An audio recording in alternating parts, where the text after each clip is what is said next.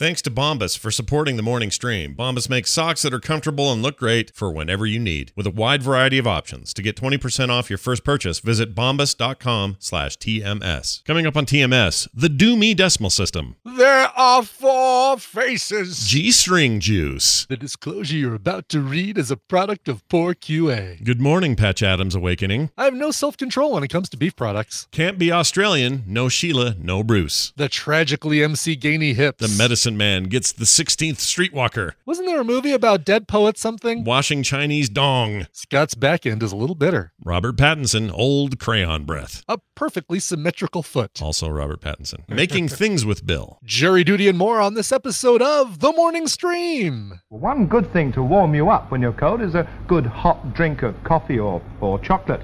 And the other day, last week in fact, they installed a special machine in the guard room so that the guardsmen could have a hot drink the moment they came off parade, and there it is. I want to be a dive bomber.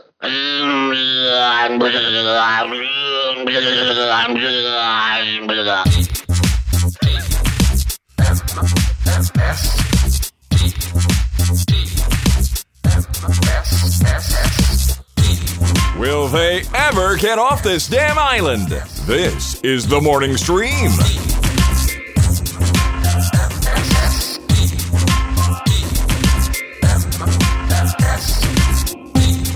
Hello, everybody. Welcome back to TMS, the morning stream. It's February 18th. It's 2020. I'm Scott. He's Brian. Hi, Brian. Hi, Scott. There's water right here. Straight to the point. Mm-hmm. Hi, Scott. Hi, Brian. Getting right to the business. Show. We're doing it. Hey, do you remember, you were a big Lost fan. Do you remember when that show ended? What was the year it ended? Let's see. Started in 2004, did 5.5 seasons, so 2009, 2010. Okay. Something like that. So we are 10 years past the finale of that show. Wow. And I still don't understand a damn thing that happened. Yeah, this is all true. This is all true. All right. Well, None of it makes any sense. I don't know why that feels crazy to me, but it just feels like 10 years ago. That just feels like it was less than that. It feels like it was like 2014, 2013 or something. But clearly, no, I have it wrong. It's because so many shows did that whole weird thing right after it. That whole, like, there was the flash forward. There was, we just finished watching the first season of Emergence, which was actually really good. Emergence. This was a network TV show. Okay. Starring Allison Tolman, who you really liked in Fargo. I do like her a lot in Fargo. She's great. She's really good in this. But this is kind of one of those things that's like, oh, we've set up a mystery, and every episode maybe answers a question, but asks 2 or 3 more. And when we had on America's Next Top Podcaster, we had Ptolemy Slocum on as a guest. He was in the middle of shooting his stuff for Emergence. Oh, now I remember him mentioning that. That's yeah. I remember at the time going, oh yeah, Emergence. It sounds like something I would maybe sort of get into. It's already done though, right? Canceled or whatever. It's gone. I don't know if it's been canceled. The first season ended. I don't know if it's gotten a renewal, but Emergence. Emergence. I just want to see because for some reason. Am I thinking of the right show? Oh, here it is. 2019. You're right. It hasn't been canceled. It's still going. Yeah. Yep. Oh, I like that Allison Tolman a lot. She's awesome in there. She's great. Yeah. Okay. Donald Faison, Clancy Brown. Clancy freaking Brown is in this. Yeah. That guy's in, he was in that SpongeBob Mandalorian. SquarePants. Well, yeah. But he was in that Mandalorian episode. He was the big devil dude. And He was. And I think he has another Star Wars connection if I'm correct. I'm in the middle of season 2 of Rebels, and I could swear there's a dude who's got the voice of Clancy Brown. I'm pretty sure he's providing the voice of, and this swings all the way back to what I originally talked about was Lost. He was on season 2 of Lost. So he was. Yeah. Right. Yeah. He's the one that left the hatch and left what's his name there to deal with stuff. Right? Wasn't that the deal? No, he was somebody else in Lost. He was the guy who left Desmond in the hatch was. I thought that was him. Was that Clancy Brown? I thought that was Clancy Brown. Clancy Brown was definitely... No, I thought Clancy Brown was... I could have sworn that Desmond was just like hanging around in the hatch waiting for Clancy Brown to come back or something like that. Do I not have that right? I thought there was another guy who played... Inman. No, you're right. It was Inman. Yeah. Oh, okay. Is that his name? Is Inman? Inman. Hold on a second. Inman. Yeah, he was Kelvin Inman. It says Kelvin Inman, and he was only 2 episodes. I thought it was more than that. But Live Together, Die Alone, and One of Them. Those are the 2 episodes he was in. Let's see. Live Together, Die Alone. After discovering a sailboat offshore, Desmond, Jack, and Saeed come up with a plan to confront the others. Okay, that's not really helpful. No, okay, good. This is what I was remembering. He's the guy who works with Saeed when Saeed's doing the interviews and finds the woman that he's obsessed with. Oh. Desmond, the guy that was in the hatch with Desmond, was another actor that I'm trying to remember. No, I know this. Yes. The guy with the weird, huge hips. Yes, right. He was on season 1 of Justified. He played Crowder's dad. He was Dad Crowder, and he died in it. Mm-hmm. His name is William F. Gainy. Gainy, yes. Gainy? Is it William F. or some kind of Gainy last name? It is Gainy. Yep, you're right. I have conflated those 2 guys. Yeah. Yeah. I've done it. I finally did it. What is the guy's name? Is it William F. Gainy? The last name Gainy is absolutely right. It's MC Gainy. There it is. MC Gainy. Yes. Yeah, he's a rapper. He's a famous rapper, MC Gainy. That's the guy. Yeah, he was in Con Air and Wild Hogs and everything. He's in everything. Yeah. Okay, that guy's great. I love that guy. Michael Connor Gainy. Yep. He's Yo, cool. MC Gainy. Is he around still? Yep, he's still with us. Those hips haven't taken him down yet. That's really funny, his hips. I've never even thought about MC Gainy's hips. He's got insane hips. If you go, just watch him in anything. Now we've given people a really good band name that somebody needs to use. MC Gainy's hips. Yeah, MC Gainy's hips. Don't wear them out or something. But they're beastly, those hips. And TVZ Gun confirms that, yes, Clancy Brown did do Montross. Ryder Azadi in Star Wars Rebels. Oh, okay. See, we got all this stuff has come around again. Mm-hmm. And I watched. He wears a really silly big hat. Although in this photo he's not wearing a really silly big hat. I watched a little bit of SpongeBob over the weekend, and so everything we're talking about has come full circle. This is fantastic. Wow, totally has. Jeez, yeah. Are you going to go see that new movie? Yeah, I think Carter and I will go because my kids are like diehard SpongeBob fans, but they're okay. This is what this generation of kids will tell you. SpongeBob was only good until the end of its 3rd season. That's what they'll tell you, because it was the 4th season that the creator took off, and it was up to other people to make it work, and that they just were never great on the TV show ever again. However, the movies are good because he would come back and work on those, although he died a couple years ago or a year ago, whatever it was. So I don't know if he has anything to do with this new one or not. But gotcha. But the movies were season good. Season 3 is when SpongeBob swam under the shark. Yeah, or I guess the beginning of season 4, because technically 3 is great all the way through. But they will tell you that from like 99 through 2002 or 3, whatever it was, those seasons are the golden years, and everything since then, and it still runs today, is just garbage. Like not even like where people complain about The Simpsons, because I actually think The Simpsons is maybe a little uneven, but I think they're making really great work right now. They're very funny right now. Whereas SpongeBob just kind of like dropped off on that 4th season and then just was poo from then on. So that's what they say. I'm not saying it's true. It's an unverifiable thing for me. I don't know. All I know is my kids were raised on SpongeBob. The kids are saying. Yeah. They were like raised on SpongeBob. They just don't think anything past season 3 is worth a hoot. Except the film. So we're going to go see the film, judge it on its own merits. But they love like the first Keanu movie. Reeves. Yeah, he plays a bush. He's a bush in there, a sage. Yes, a sage, and apparently it's got their own version of Atlantic City or Vegas or something in there. So yeah, they call it the Lost City of Atlantic City. That's what. Which is pretty great. And also, so I was asked. This is so funny. You brought this up. So on the weekend, I was asking Carter. I said, "All right, let's get this straight. SpongeBob, the first movie, was all hand animated, just like normal animation. The second one, where they were kind of superheroes, it was hand animated to a point, and then they all got powers and it became a 3D animated 3D CGI kind of stuff. Okay. And I never saw the second one. And now the new one is 100% top to bottom 3D CGI. But it has a quality to it that's almost like cell shading kind of to make it look like almost like that, or almost like stop motion-y weirdly. It's weird. Yeah, stop motion, that's a better better. I don't know if it's just the frame rate. It's got kind of that lower frame rate or something, kind of like they did in Spider-Verse. It's hard to explain, but it is really funny that so before the live action or the animated shorts, they showed a bunch of animated movie trailers, and it's funny. What was funny about it is that the animated shorts for the Oscars this year were like cancer, terminal illness, animal abuse, Alzheimer's. But before it, you get Trolls and Scooby-Doo the movie and SpongeBob. And the thing about those two, SpongeBob and Scooby-Doo, they basically have the same scene in the trailer where the main character meets their sidekick for the first time. And, SpongeBob meets Gary and Shaggy meets Scooby for the first time. Oh, weird. In those trailers. Oh, wow. They're really tugging at our... maybe we don't need that anymore. Maybe we don't need the prequels where...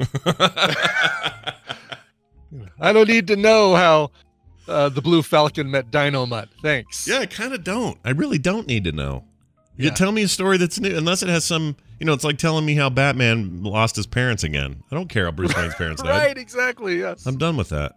Boy, that's the real test. When this Max Reeves movie comes out, and I'm stoked about it, by the way, because forget about, casting or whatever. A lot of people have trouble with what's his name being Batman. Pattinson, sure. I don't care. It doesn't matter who's Batman to me. What matters to me is overall tone and structure and how they treat the world and all that, Gotham, and that matters more to me. And I think Matt Reeves is really great. And I think I say Max Reeves before? I meant Matt. Matt Reeves is very good and killed it with those monkey movies. What were those called? Planet of the Apes movies. Those are amazing. Oh. So I think I have all these high hopes for it. But here's the big litmus test. Do you force down our throats an early scene where we have to deal with his parents getting shot in the freaking alleyway again? Right. And the answer is don't do that. Don't do that anymore. We got it. We know how it works. We don't need it. Like Spider-Man. What's great about the little the new dude? What's his name? Yeah, Tom Holland. Holland. We never saw his Uncle Ben die. We heard about it. No, they just jumped right in, and we didn't even need to see him get bitten by a freaking spider again. Just go. Just get in. Go. Run with it. So you haven't seen Joker yet? I still haven't seen Joker. No. Okay. I need to, but I haven't yet. Yeah. Movie opens with the Joker's parents dying in an alley outside a movie theater. In Shut up. City. They do not. Shut up. Oh, man. That would piss me off if I ended up watching that. They still already... they retconned the hell out of that Michael Keaton one by having the Joker be the one that fired the gun. Who let that happen? Who?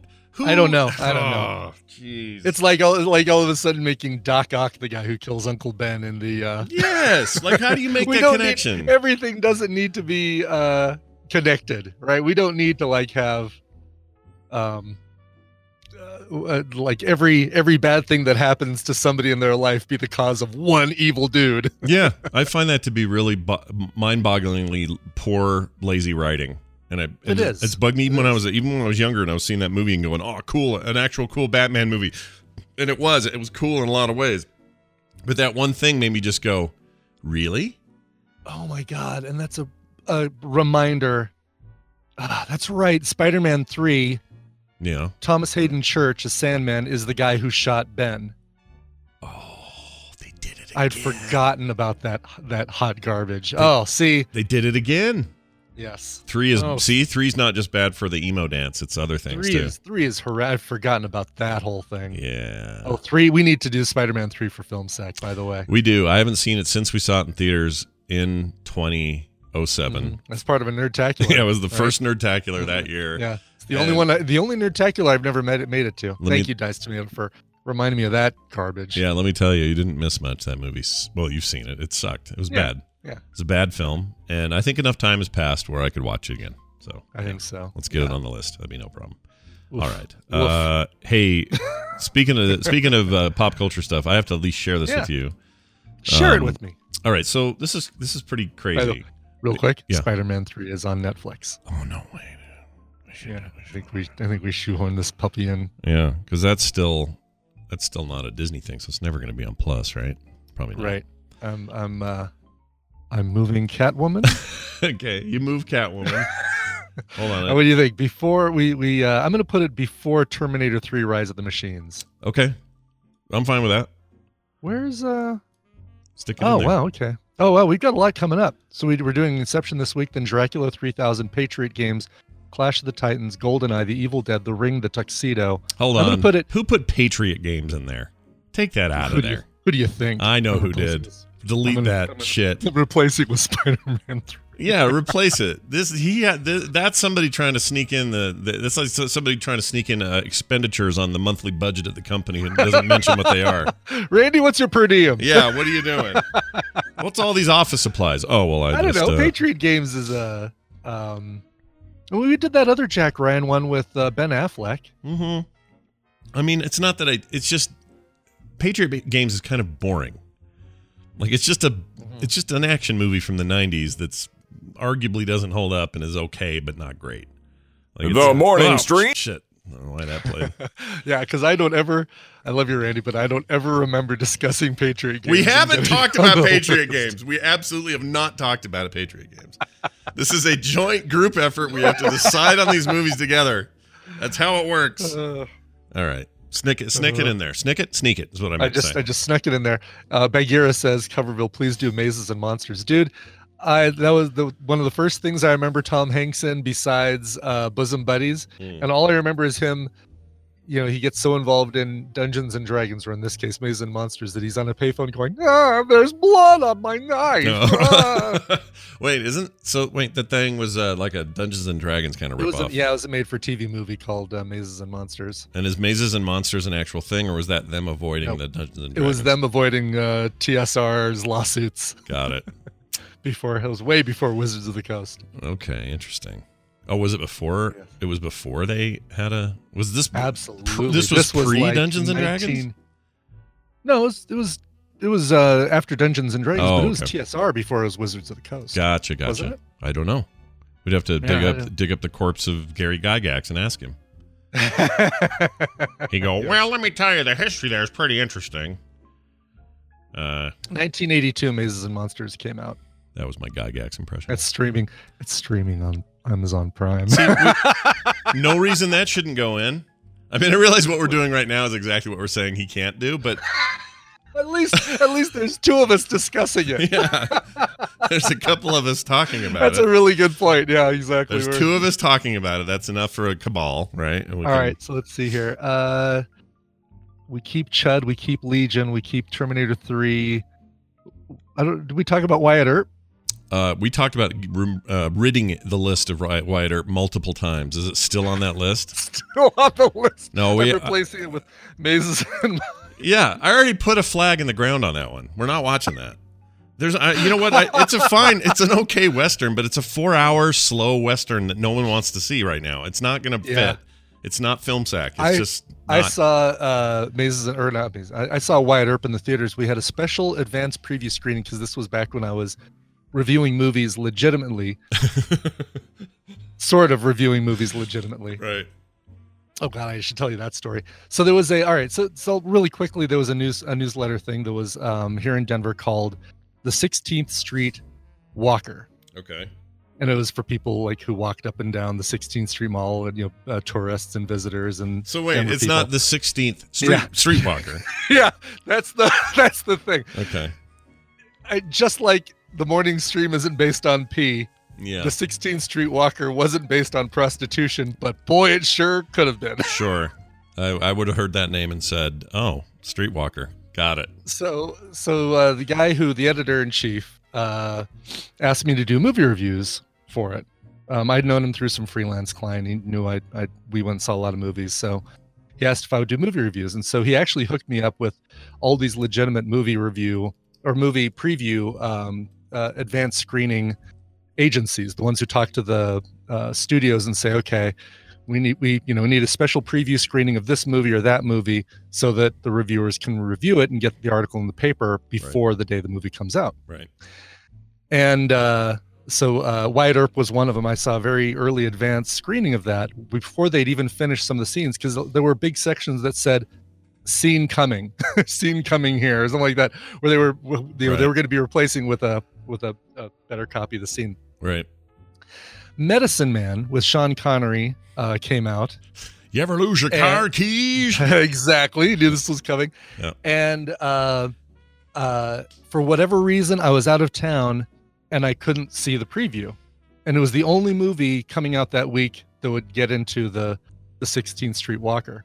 Okay. So I told the editor-in-chief, I can't even remember the guy's name, told the editor-in-chief, I said, I'm not going to be able to see Medicine Man. He says, well, they sent you a description of the movie, right? They sent you the plot. Mm-hmm. Just write something. Mm-hmm. So I wrote a review for a movie amazing that I never saw. I wrote and published a review of a movie that I never saw. I want to read. Do you have that somewhere? Is that a thing? I don't know if I do. It is so old, and I love that. I mean, that was like, I love it. Whenever that movie came out, right? I mean, Medicine Man. That was 94 or 3, 4. Came out the same year as Tombstone, and Tombstone was a better Western about Wyatt Earp. That was my thinking at the time. And we've done Tombstone. Well, Medicine Man wasn't about Wyatt Earp. No. Medicine Man wasn't. Yeah, I'm sorry. I'm still thinking of Wyatt Earp. Yeah, Wyatt Earp. So yeah. Medicine Man would have been, I'm going to guess. Let me guess, and we'll see if I'm right. Okay, Medicine Man was 1996. 1992. Ah, crap. That surprises me. I thought it was later. John McTiernan, director of Die Hard, has turned in a great, another terrific performance from. Wow, you could kind of write itself, right? It's not too hard to. Kind of, yeah. I mean, they send you so much material and printed interviews with the actors about the role, and then you got all these glossy black and white photos to put in the paper. And my memory of that movie is that he went to the South America somewhere in the jungle, maybe the Amazon, and he's digging around and he found like some poo and like fingered it, and it came up with like, oh look, it's the cure to cancer on my finger or something. And then he lost it because that was the whole car keys thing. And then Lorraine Bracco came down there to like see what's up. And man, I should do one of these animated, like, I think I remember. This would be a great one for this. For me, I get Medicine Man and Mosquito Coast confused, because if you would ask me, I said, oh yeah, like River Phoenix was Sean Connery's kid, and I totally conflate. Yeah. Conflate? Is that the right? Yeah, conflate those two movies. Conflate's the right word. Sure. Well, yeah, no, and Medicine Man. It's got the other Indiana Jones in it. Yeah, exactly. Oh, yeah, right. It's got the other Joneses. Dr. Jones. Yeah. I didn't even think about that. That's hilarious. That's a Ridley Scott movie, which always blows my mind. He made that Medicine. They're not Medicine Man. That came out 1986. Yeah, that's an old one. Peter Weir. Old. Peter Weir. Oh, yeah, I thought that was. Oh, I'm confused. Again, I'm conflating with something else. It's not him. It's not who I thought it was. Mosquito Coast was Peter Weir. Peter Weir makes good movies. He also made 4:30 Time for Milking. Fargo. Witness. On book Witness. Witness, yeah. And then he did Green Card. Yep. Man, or the one with the Master and Commander deal. Oh yeah, was really good. Far Side of the Russell Crowe. Yeah, he did the Robin Williams stand on the desk movie. Can't think of it. The Dead Poets Society. Patch Adams Awakenings. Is that what that one's called? Good morning, Patch Adams Awakenings. The stand on the desk movie. Good morning, Patch Adams Awakenings. Indeed. All right. What was I going to... Oh, this whole thing I was going to tell you about. All right. Yeah, I know. So these... No. It's totally fine. These are all good topics. So I'm going to put in the chat, or not the chat, the Discord, a copy of a thing I'm going to read. Okay. I've been watching a lot of old cartoons from the 40s and 50s. Really getting into it for some reason. I'm just kind of like absorbing it. And I don't know why. Part of it is because it was such a huge part of my childhood, seeing these reruns on the weekends and stuff. It informed so much about how I would draw, and even how I draw now, and my sense of humor. All of it kind of has its all roots. That Tex Avery and Chuck Jones, all those guys. Chuck Jones, right? Tex Avery and Chuck Jones were my freaking heroes at the time. They would be two of the faces on your Mount Rushmore. Oh yeah, for sure. They might occupy the same rough space, like I put their heads kind of together there. Tom Hardy. I'm not putting Tom Hardy up there, but I might put George Miller up there. Yeah, put George Miller up there. Who and else? Who else? Oh, Mort Drucker. You got to put Mort Drucker up there. Mort Drucker from Mad Magazine, sure. He's up there. It's got to be one more. Hold on. It's only 4 faces. What else would it be? How many are there? 5 faces total? 4 faces on Mount Rushmore. Oh, that's all you get? Yeah, that's all you get. That's all right. It's the day after President's Day. Well, good thing that's not required to know. All right. So anyway, I'm watching a lot of these, and some of the compilations, like the official ones you get on, like, Prime or something, they have these. They have this thing that they run before the cartoons, and it says this. I'm going to read it to you. The cartoons you're about to see are products of their time. They may depict some of the ethnic and racial prejudices that were more commonplace in American society. These depictions were wrong then, and they are wrong today. While these cartoons do not represent today's society, they are being presented as they were originally created, because to do otherwise would be the same as claiming these prejudices never existed. Okay, now I like this a lot. But because basically what they're saying is... that word in the second to last sentence. Yeah, and I'll get to that in a second. Okay. I like this for lots of reasons. Number one, I like that, dusting or brushing something under the rug just hides the thing that happened, and you just shouldn't do that. This should allow people to finally see Song of the South instead of just thinking it's a ride at Disneyland. I agree, although Disney's always been slow to adopt this sort of stuff. But yeah, sure. But yeah, I like this. I like this in general. But at the end of this thing, like you said, second to last sentence, or last sentence, I guess. Second to last line, yeah. It says... It doesn't actually say the same. It says because to do otherwise would be that same as claiming these prejudices never existed. So there's a typo in this thing from the to that, and that meant it went out on I don't know how many hundreds of thousands, possibly millions of DVDs. And now I had this thought. Now they can't change this. They have to have another statement that says the disclaimer you're about to see is a product of poor quality assurance. Yeah, poor typo management and editing. To remove it would be claiming this mistake never existed. Exactly. And if that line has a glitch in it, then they'll have to do it again. Boy, the snake eating its own, like Inception cartoon style. Yeah, I loved this though when I ran into it. I was a little annoyed at first. I'm like, this is a very important statement you're making. Totally. And somebody didn't proofread it? I know. Especially that last sentence. That last sentence is everything. It's the most important part of this message. It is. I guess it's not. The whole thing's one sentence. No, there's 2 sentences, sorry. But the last piece of that last sentence should be the most important thing you focus on, and you get that and the mixed up? Mm-hmm. What the frick? What are you doing? All right. It's like Frontier sending out an email that says Precedence Day instead of President's Day. Yeah, another good one. Do you trust them to fly your plane straight and not slam it into the side of a building? I don't even trust them as a credit card company masquerading as an airline. There you go. Well, I know no other way to celebrate this weirdness than to eat a fava nut, whatever that is. Sure. So, Brian, I'm nuts about fava nuts. I'm going to play this. I like to eat. We're going to eat a thing. This is from... Did you finish all your jerky from yesterday, by the way? I did. I loved it. It was so good. I had it's to. good, but I still have half a bag left. Yeah, I ate it all. I can't. I've no control when it comes to beef products. The following fava nuts you're about to consume are brought to you by Interruption. These are Antonio's fava nuts. Ingredients are favas, salt, and oil. I don't know what a fava is. Never heard of it. Well, fava beans. I'm guessing these are just dried. Basically, they're probably fava beans that have been salted and oiled and dried so that they're healthier for you than nuts. Okay. No, that's they're like cool. to simulate eating nuts. All right, so these are legumes and not nuts. Yeah. And sorry, you were giving credit to our benefactor. Oh, Mike Savaria from Westport, Mass. Big thanks again for sending this out to us. I can't believe I've never had a fava nut. I know. I also can't believe how hard this is to open. I'd use scissors. I'm also impressed that Christopher Guest didn't list this as one of the kinds of nuts in Best in Show. Yeah, what was that about? He even went so far as to describe the 2 different kinds of pistachio nuts. By the way, that reminds me, because Will Sasso's in that movie, just briefly, at the beginning. If you want to read just like the sweetest tribute to one's father who just passed away, go read Will Sasso's recent Instagram about his dad passing away. And that guy never says anything seriously, but in this one case he did. And man, that was the nicest tribute to his dad. It was just the sweetest thing. Yeah. You guys should go read it. All right.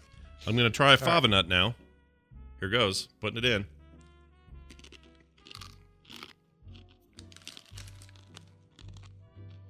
They have the consistency of dried bananas. Mm-hmm. But not the sweetness. No. Well, and on the back... Actually, that's not bad. Yeah, on the back end, they get real... I don't know what to compare this to. It's not like a nut. Definitely not. No. It is like a... God, there's something very specific that when you eat it, Yeah. it has this kind of finish to it, like a baked Lay's or something like that. No, what is that? Oh, Yeah. I'm not a big fan of the aftertaste. Yeah, it's a little bitter on the back end. Mm-hmm. That's what they used to say to me when I would wrestle people in high school. If you got into that that difficult position, Yep. oh, Scott's a little bitter on the back Yeah, end. a little bitter on the back end. Got to watch out for him. They're all right. I think they get a little weird on the end though. It's an odd taste. It also looks like they haven't updated any of their packaging since 1963, or this package is from 1963.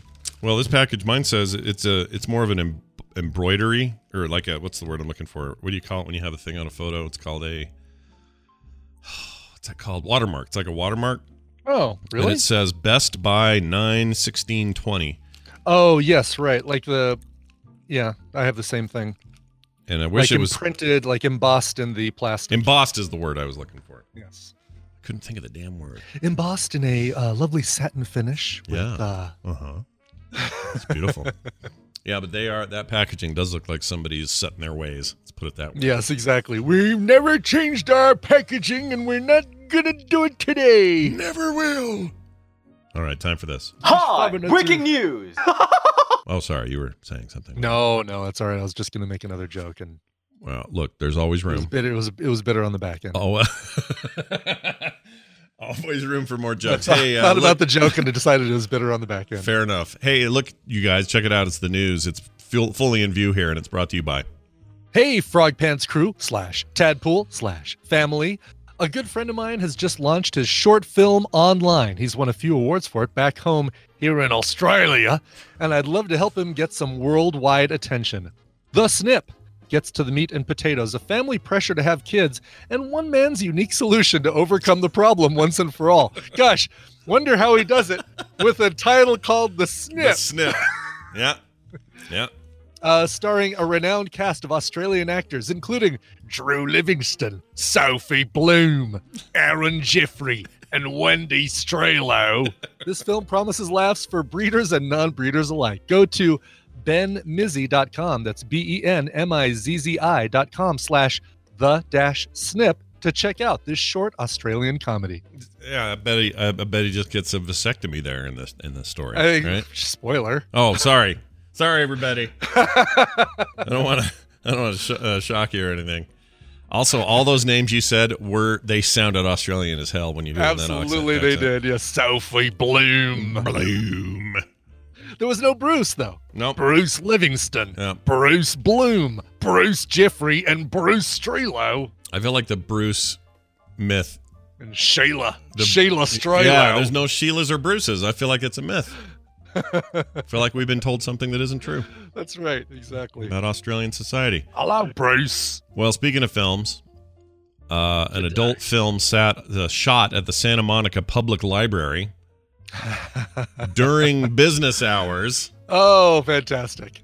Sparked an outrage. That's a shock.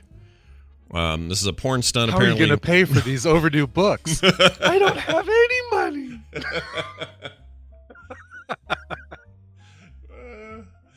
Yeah, I know. Ma'am, your fine is like $4. I don't have my wallet with me. Well, I can't let you leave here without somehow paying for these books. Yeah. Paying the fine. How do you want to pay for these? Do you have one of those rooms that people can rent by the hour here for conferences? You know, here at the library. And does it have blinds?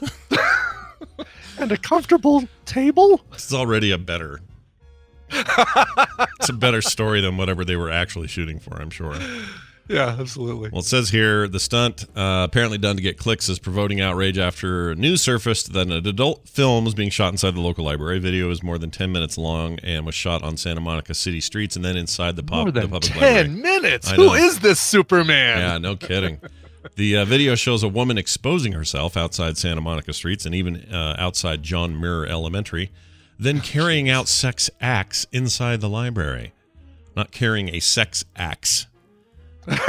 Sex acts. Yeah, carrying out sex acts. Quote, God forbid a child walk into the library and walk right into the middle of it. That's my biggest concern, says Janet McLaughlin. Of course, her name is Janet. Children don't need to be exposed to this. If you want to do porn, stick to the hotels, she says. That sounds like a thing she just assumes happens and isn't actually true. That's right. If you want to do porn, stick to the hotels. Stick to the hotels and the streets and the rivers and the lakes. How could she live that close to the San Fernando Valley and think that it's all done in hotels? Right. I don't know if I buy her stance. I think she may be full of it. It says here, she was so disgusted after another concerned parent sent her a link of the movie that she took to social media to get the city's attention. So this thing actually even got released. Oh, yeah. Before, wow. So it happened. So that's the thing. They didn't catch him doing it. It got released, and then everybody's like, wait a minute, that's our library. And then they freaked out. Which I think is funny, because you'd have to watch it to know your library's in it.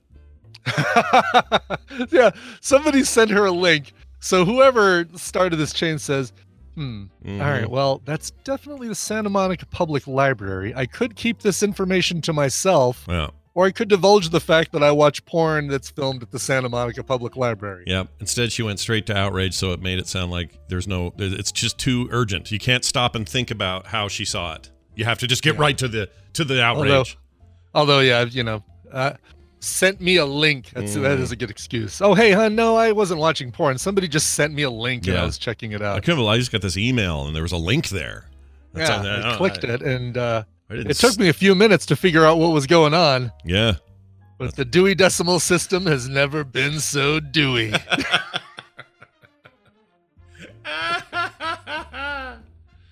The Dewey Decimal System. Wow. There we go. Sheila McIntyre stars in the Dewey Decimal System, filmed on location at the Santa Monica Public Library. Why are they Australian again, though? I don't know. Just go with it. All right, we're going with it. Because her name is Sheila. The clip, the woman in the video walks into the library, apparently during business hours, and shoots the video while talking about not getting caught. McLaughlin said, city leaders are now aware. Quote, they say it is a misdemeanor unless they witness it themselves. There is nothing they can do about it, she says. The video was uploaded to a porn site that pays per click. I didn't know that was a thing. So there you go. Yeah. And porn. Now how many tadpoolers just gave them money by Googling it? Well, I hope none of you Well, I did. want to see this taking place during normal business hours at the Santa Monica Public Library. Yeah, I hope none of you went out and did that. Yes. Or maybe I hope one of you did. All right. Hey, look at this here. This here news. Oh, we were just talking about him, Robert Pattinson. He's famous for the going to be the Batman and Twilight movies. Yeah, all that stuff. He was in The Lighthouse, which by all accounts is a really, really good movie. Yeah. Still looks like a foot in your opinion, you think? Still looks like a foot in Nora Peralta's opinion. That wasn't me originally. Oh, but I echo her concern. Right. And that was Robert Pattinson has a face like a foot. And she was saying that back in the Twilight days, I think, is when we were hearing that. Back in the Twilight days. Yeah.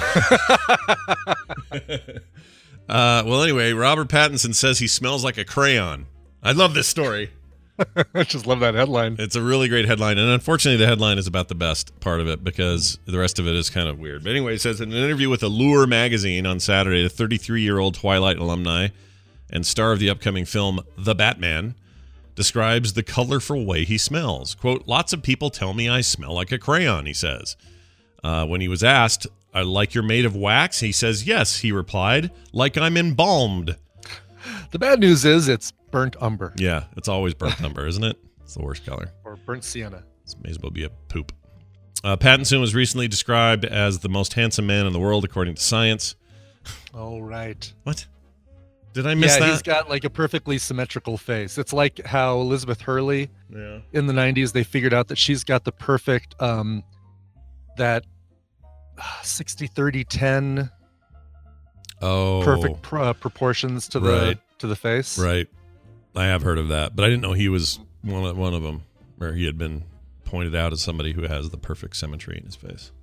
That's interesting. And is it a perfectly symmetrical foot then? We should ask Nora. It's a perfectly symmetrical foot. Yeah, he may not have a great face, but his face is a perfectly symmetrical foot. Yep. Don't let Tarantino know or we're in big trouble. Yeah, that one guy that emails me and gets mad every time I bring up Tarantino's foot fetish. There's another one for you. Enjoy. All right. It says here, Pattinson was recently... Okay, it says... he was also asked in this interview, what is it like to be superlatively hot? He says, it's weird, he said. I was never really up for the good-looking guy roles because I've always been quite awkward when meeting people. My Harry Potter role is about a good-looking guy, and it was a shock that it was quite easy to get. And then in Twilight, Edward is beautiful, beautiful, beautiful. When I turned up for the audition, I had done a job where I dyed my hair black and had 1.5 inches of black roots. And I had waxed my body. Oh, there's the crayon. There's the crayon. You waxed your body. And then I had a few months where I'd been drinking beer all day, so I had this hairless, chubby body. I'd look like a baby with a wig on. After I did Twilight, my friend said, "Oh, you're posing all of the time." And I'm like, "What are you talking about? I'm just standing. I'm just standing like it ever did." It says, and none of you thought I was good looking 2 years ago. So he sounds like a guy who's like, he's getting it together. He's got a good perspective on what his career is and who he's perceived as, and it's fine. It's right. Fine. So it's called the golden ratio. Yeah. And there's an interesting. I'm going to give you a link to look at this. Okay. All right. And they actually take a woman's face and apply the golden ratio to it, like the Marquardt beauty mask, and turn it into fitting those proportions. It's really interesting. Okay. I'm looking here. Yeah, scroll down till you see the 3 photos of the blonde woman next to each other. Although that video that looks like they're using 1988 era Mac Paint to figure out. Yeah. Oh, I see the polygonal structure thing they do. Yeah. Okay, so this woman is the original. They turn her into Charlie 27 from the original Guardians of the Galaxy. Yeah, that's crazy. Yeah. Oh, here, I'm sorry. I'll put this in the chat room too. Yeah. goldennumber.net/beauty if you at home. If you at home want to play along. Yeah, you guys should go check it out. I'm showing it on screen. Plus, now there's a link so you guys can see it. But this lady here, this original, and then the freaking Tron treatment. Mm-hmm. And then now she's symmetrical. It's interesting they didn't make the hair symmetrical, but I guess that makes sense. You wouldn't do that. Well, yeah. But I feel like symmetry makes us look weird. Like it makes us. Yeah, I mean, we're not supposed to be exactly symmetrical. Because if you've ever taken a mirror and put it up halfway on your face and looked at what your face would look like if both sides were exactly the same, it looks really weird. It doesn't look like you. Interesting. Yeah, it doesn't, does it? Hold on. What we need to do is just take a Photoshop and flip it or something. But we'll see how we look. Yeah. I just got a private DM from Twitter, a guy saying, "You guys don't know what you're talking about. It's only called Scoob." What's he talking about? The Scooby-Doo movie that I was talking about in the trailers at the beginning. Yes, the movie is called Scoob. Oh, it's really just called Scoob? Yeah. It is. Yeah. Oh, okay. Really? That warranted you'd go out of your way, max 32. I'm not going to say his full thing. You'd go out of your way to tell us that it's Scoob? It's not that big a deal, is it? Is it a big deal? Yeah, it's not a big deal. Whatever. It's right. fine. It's fine. We'll take what we can get. Hey, China's literally washing their money to stop the spread of the coronavirus. So don't worry about it. Yeah. If you get any dong or whatever. Isn't it dong? What's their money? Yes. No, it is. Okay, you get the Chinese. If you're touching Chinese dong, you're not going to get the virus. It just gets worse and worse. It's fun. It's fun to say. It's just fun to say. It is. Yes, exactly. Anyway, as the Chinese government continues its effort to slow the spread of the deadly coronavirus, the country's central bank at the press conference yesterday, or the 15th, when was that? A few days ago, told the media it was going to begin literally cleaning its currency. It's an extreme move that makes sense, whether it's dollars, pounds, euros, shekels, or in this case, yuan. Oh, I thought it was dong. Oh, dong is Vietnam. Oh, Vietnam. Okay, right. Yeah, Vietnam dong. Vietnamese dong. Anyway, it says here the currency is notoriously dirty. Dirty money. 2017 study of their bills. 2017 study of $1 bills in New York found some 397 bacterial species living on the surface of the money.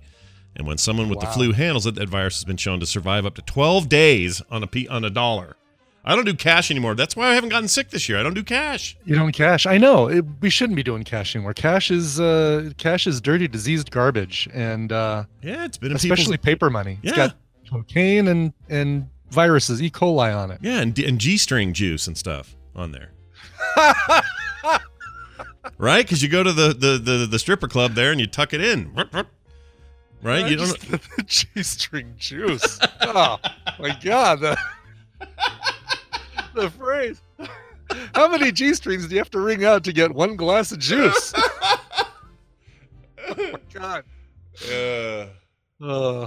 It's grosser than I meant it. It's like we made a porn here during business hours. Yeah, in the Frog Pants Public Library here.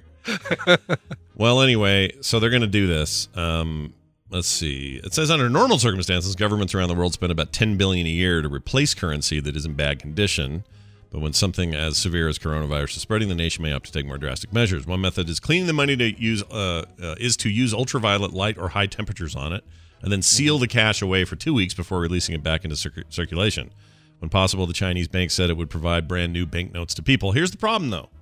If the money's already out there, it's not like people can walk in and go, here's my money, clean it. Like, it doesn't work that way. It's all just the stuff they have control over. So how's this going to help? Can you get your money laundered somewhere? Yeah. Is there a money laundering service that I could use? I'd like to get my money laundered, please. Get the coronavirus off of it. Thanks. Arrest that man. That's what they'd say. All right. Final story for today. Oh. Florida snake orgy forces officials to close area of a park. This is rough. Was this during business hours? This was totally during business hours, as you might expect. Yes. There's a lot of. You muted me, or I muted you. You somehow got muted. Oh, are you muted? No, I can hear you. I'm back now, but.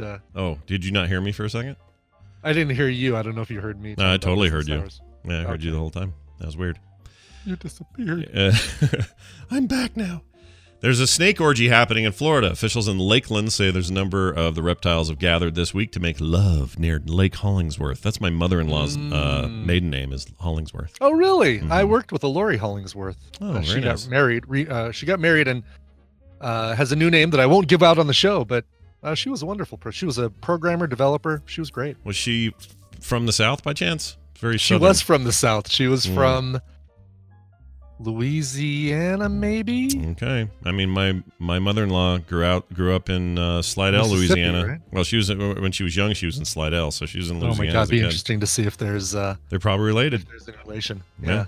Kim's got some of her blood in her. Her blood. Her Hollingsworth blood. Says here they are non-venomous and generally not aggressive. People don't bug them, but once the mating is over, they go their separate ways. The snake's been identified as Florida's water snake, and they are generally found resting in trees, climbing on water, or basking in shorelines.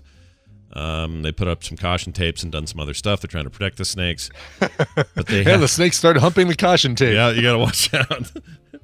Oh, hello, my skinny yellow girl. All right.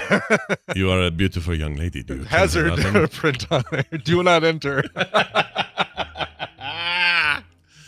Because, penetration and sex and everything. Exactly. See, yes.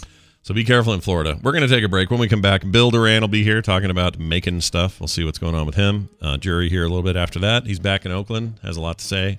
He's heading to the Nevada caucus stuff this weekend, I guess, Thursday. Caucuses, that's right. Yep. Yeah, not primaries, caucuses. Yep, they're doing the caucus. Caucus. And I got a very interesting question for him. Also, apparently Salt Lake City loves Mayor Pete, and I want to talk to him about that because that sounds nuts to me. But anyway, we'll find out about all that in a minute. Before that, though, a song from Brian Ibbett and his selection of quality tunes. Sure. Well, speaking of Jury's home, the Bay Area, instrumental band Unconditional Arms have a brand new song called You're Just as Desperate. It's off of their brand new album, which will be coming out April 3rd via Zelda Heart Records. It's called Formation. This is really cool. It's got, I don't know, maybe a Cure vibe to it. It's probably you remember that Cure album that was a lot of remixes and instrumental versions, and not Disintegration, but it was right around that time. Yeah, I do remember. I don't remember the name of it, but I do remember that. I like that. Was really good. Anyway, this is great. You're going to love it. The song is called You're Just As Desperate. The group is called Unconditional Arms. They're from Oakland, just like Jury, so you know they're good. Here's Unconditional Arms, and You're Just As Desperate.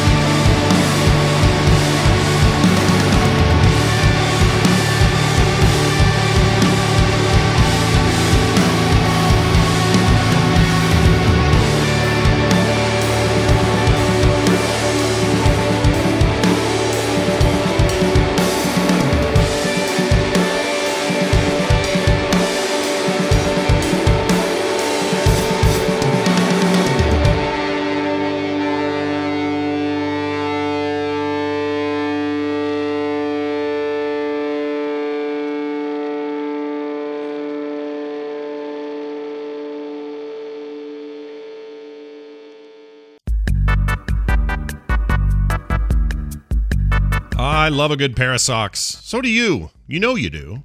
Don't lie to me. You know you do. Well, I want to thank Bombas for supporting this podcast. I'm wearing Bombas socks right now. No matter what you do to stay active, Bombas has you covered. They have socks specifically designed for activities like running, hiking, cycling, and more. I'm about to go to the gym in mine, where I'll be cycling and running, actually. They also have other sports, socks made for great sports like basketball, tennis, golf, more. Your feet stay cool, dry, comfortable with Bombas lightweight polycotton blends. That just sounds nice saying it. Feels good, too, on your feet. Each sock has a special arch support system that's supportive and not too tight. If you're annoyed by the toe seam on your socks, you don't have to worry about that anymore with Bombas. It's all smooth at the top of your feet. And if you're consistently and constantly pausing your treadmill to adjust your twisted, bunched-up socks, Bombas has designed these socks with left-right contouring and Y-stitched heel to stay perfectly in place. Not to mention, for every pair you buy, Bombas donates a pair to someone in need. That, my friends, is my favorite part. Working out is hard. It's always been hard.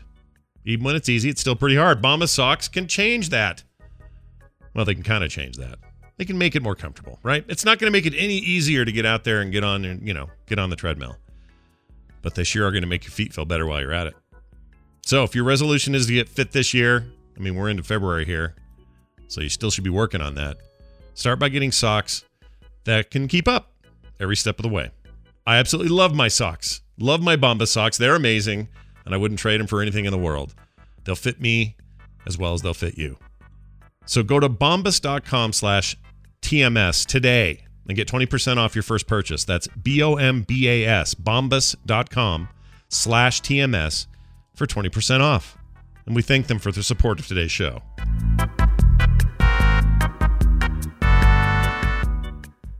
Now, this particular machine will give you a choice of 8 different main courses and 3 puddings. Now hear this. There's been a slight change in our plan.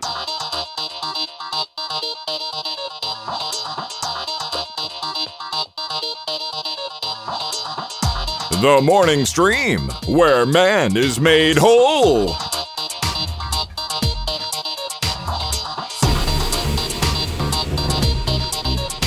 All right, we're back. Welcome back, everybody. We are where man is made whole. That's true. This is true, yeah. Remember when you were 2 people and then we made you 1? I was made partial and then filled in the rest of it with drywall mud. Yeah, that was a good time. I enjoyed that. Very good time. That era of the show. We're going to call our good buddy Bill and talk about cool stuff. So here you go. Play this. Your bat cave's open there, Bill. Hey, everybody. Check it out. It's Bill Duran all the way from Seattle, Washington, on the show once again. Hello, Bill. Good morning. Nice to have you here. How are you? I'm doing fantastic. That's great. Had a lovely morning. Yeah. Aww. Just getting ready to go do some work. Oh, that's good. Cool. Work is good. Have us be the beginning of your Tuesday, and may it be productive and wonderful by the end. Mm-hmm. Here's the thing. Tuesdays, we have Bill on. He's the purveyor of all things Punished Props. He makes really rad stuff, often in the nerdy vein of things. He's also writing a book right now. All kinds of cool stuff. And Tuesdays, when we get to talk about it, to help inspire you to be better creators yourselves. So, Bill, what do we got going on today? I have tool envy, serious tool envy. Okay. And I'm wondering if there is every time I go to a public restroom. Me too. Yep, tool envy. Mm-hmm.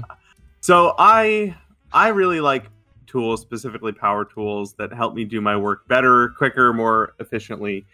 And I can't help myself but crave after the newest, hottest, coolest thing. Mm-hmm. I'm wondering if there's a podcaster equivalent. But let me give you a good example. All right. My buddy David is a woodworker. He's got a channel called Make Something. Mm-hmm. Really awesome guy. And he got a new drill press. Okay. The drill press has been around for a couple hundred years.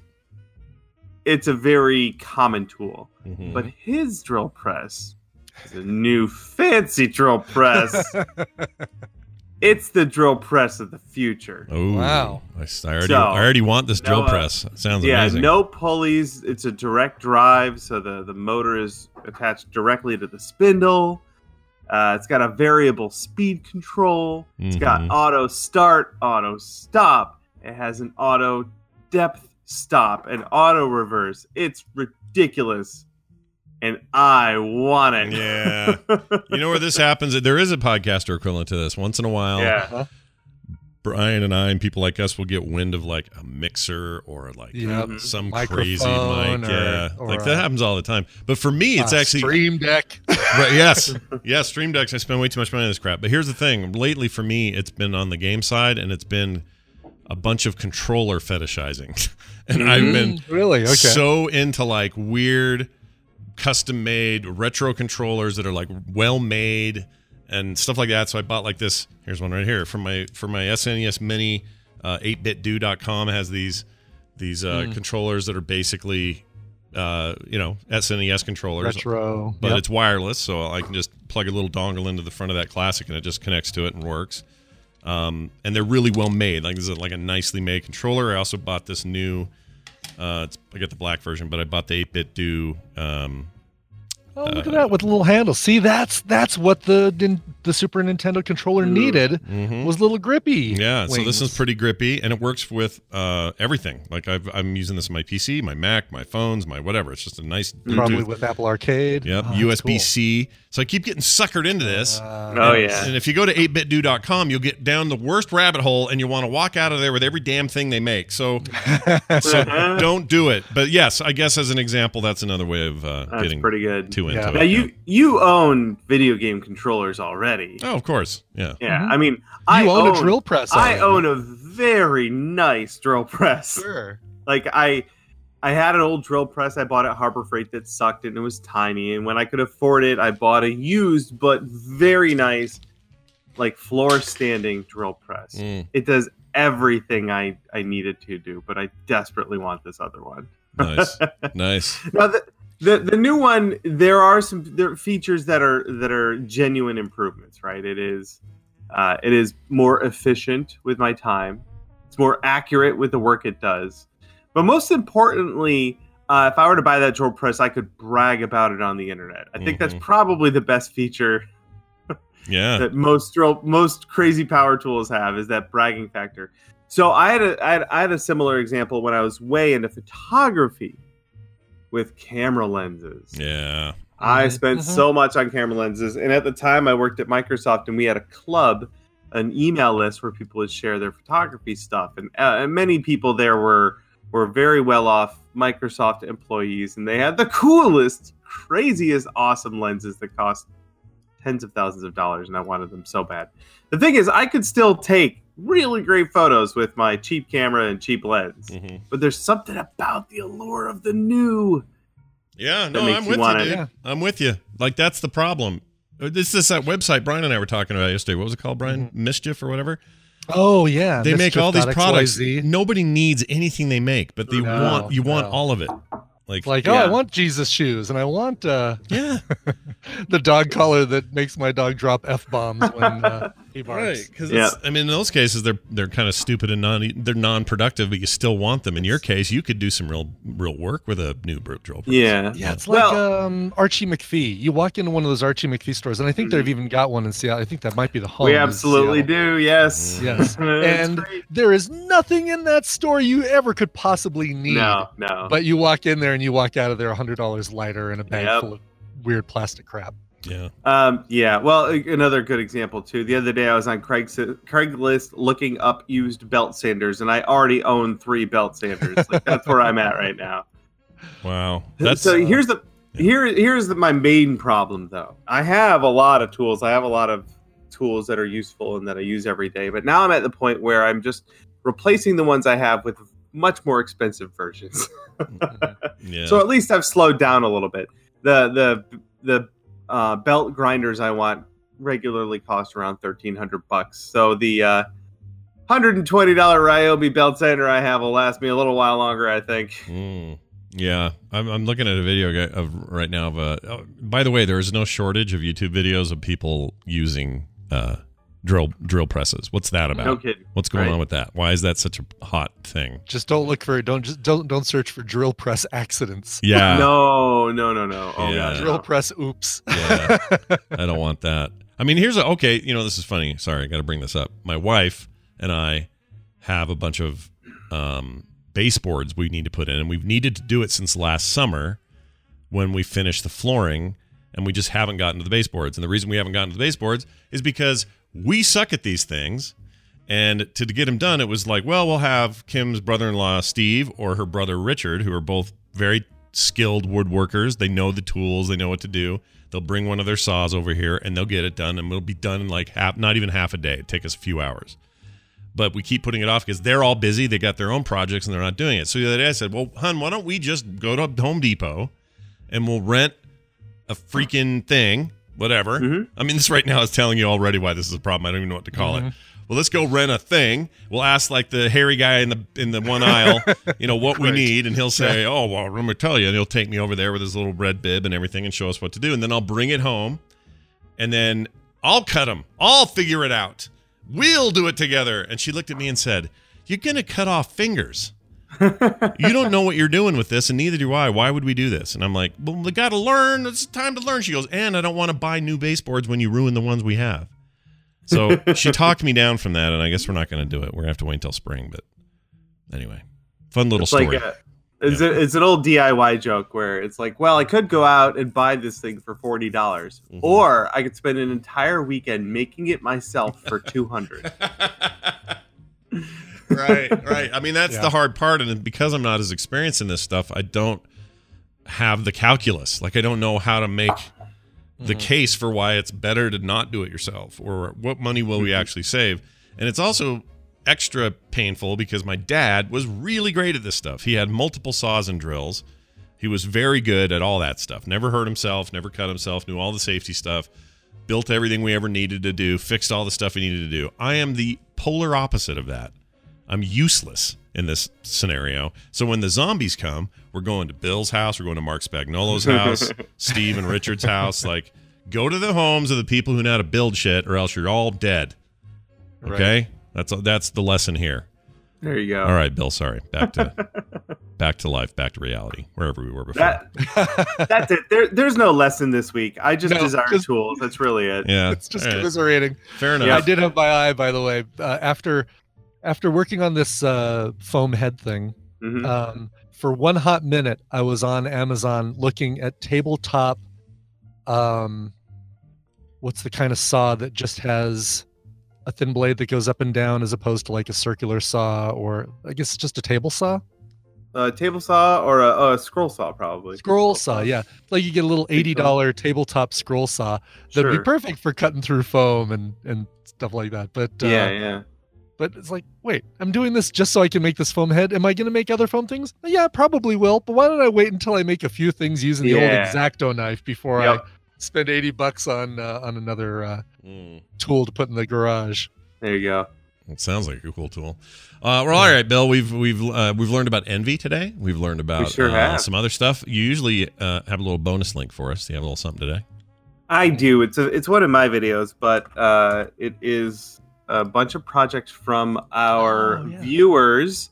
So if you look up the 500K Mando helmet video, I love that Egyptian styled Mando helmet. I think it's so amazing. There's a lot of cool ones. So we put up a short video on our channel. I am still working on the book, so I don't have a build video this month, but I do have an update showing off one of the example projects from the book, which is very exciting. And we did the Mandalorian helmet project with our fans back in November, and they all made a bunch of helmets, and they sent us video of those helmets. So the rest of this video is showing off 10-second clips of all the different helmets our fans made, which is great, really, really cool. I'm so happy so many people played along and participated. That's really all I ask. I just want people to try this stuff out. Yeah, they look great. They look great, too. Lots of good ones. Lots of creativity and customization, too. People really went nuts with it, and I love it. Especially, I noticed people kind of went different directions with the antenna bit. Because that's obviously the show even does that, or not the show, but the use of that thing in different Mandalorian helmets from Boba Fett and otherwise, they're different and weird. Oh, look, and someone made like a Cylon light in theirs. Cool. Oh, nice. That's cool. That's cool. Nice. And he's got boom boxes behind him. He looks like some kind of 80s robot. It's fantastic. So I was we ended up somehow, I think after the regular television news, America's Got Talent popped up, and before we had a chance to turn it off and watch something else, we saw Kiss was on there, and they were dressed in their full, and it was Paul Stanley and Gene Simmons, may have been Peter Criss, may have been Ace Frehley, but who knows with those two. But I noticed that they're they still have the big old costumes and boots and stuff like that. I'm thinking, I bet all that stuff is foam, because it's got to be, obviously it has to be super light, super flexible, so they can walk around on stage.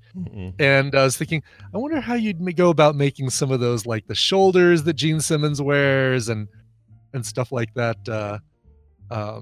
And I'm thinking, okay, that might be a good foam project sometime. Yeah, it would be. I mean, someone made those. Yeah, somehow. Where's that video? Where's that behind the scenes video? Come on, internet. Exactly. I want to see Captain Kipper says it's not foam. I think it is foam, Captain Kipper. It's probably maybe not originally. foam. Yeah, but now it's probably Yeah, foam. it may not be EVA. It might be like L200 or some other variant of foam. Mm-hmm. You know, it's probably foam. Yeah. Wow. All right, that might be my dream project that I'll never do. Also, fries are done. Did I hear a ding? Who was that? That's right, they are. It's probably time for you to go get some breakfast. Yeah, go get some breakfast. That'll be good. That'll help your working day. Bill Duran, everybody. PunishProps.com. You can also find him at Chinbeard on Twitter. Bill, have a great week. We'll see you next time. See ya. Bye. Bye. It's so funny. It was a great segment with Bill, yet there was really nothing. He didn't learn anything. We just commiserated about how we like to spend money on our hobbies. Yeah.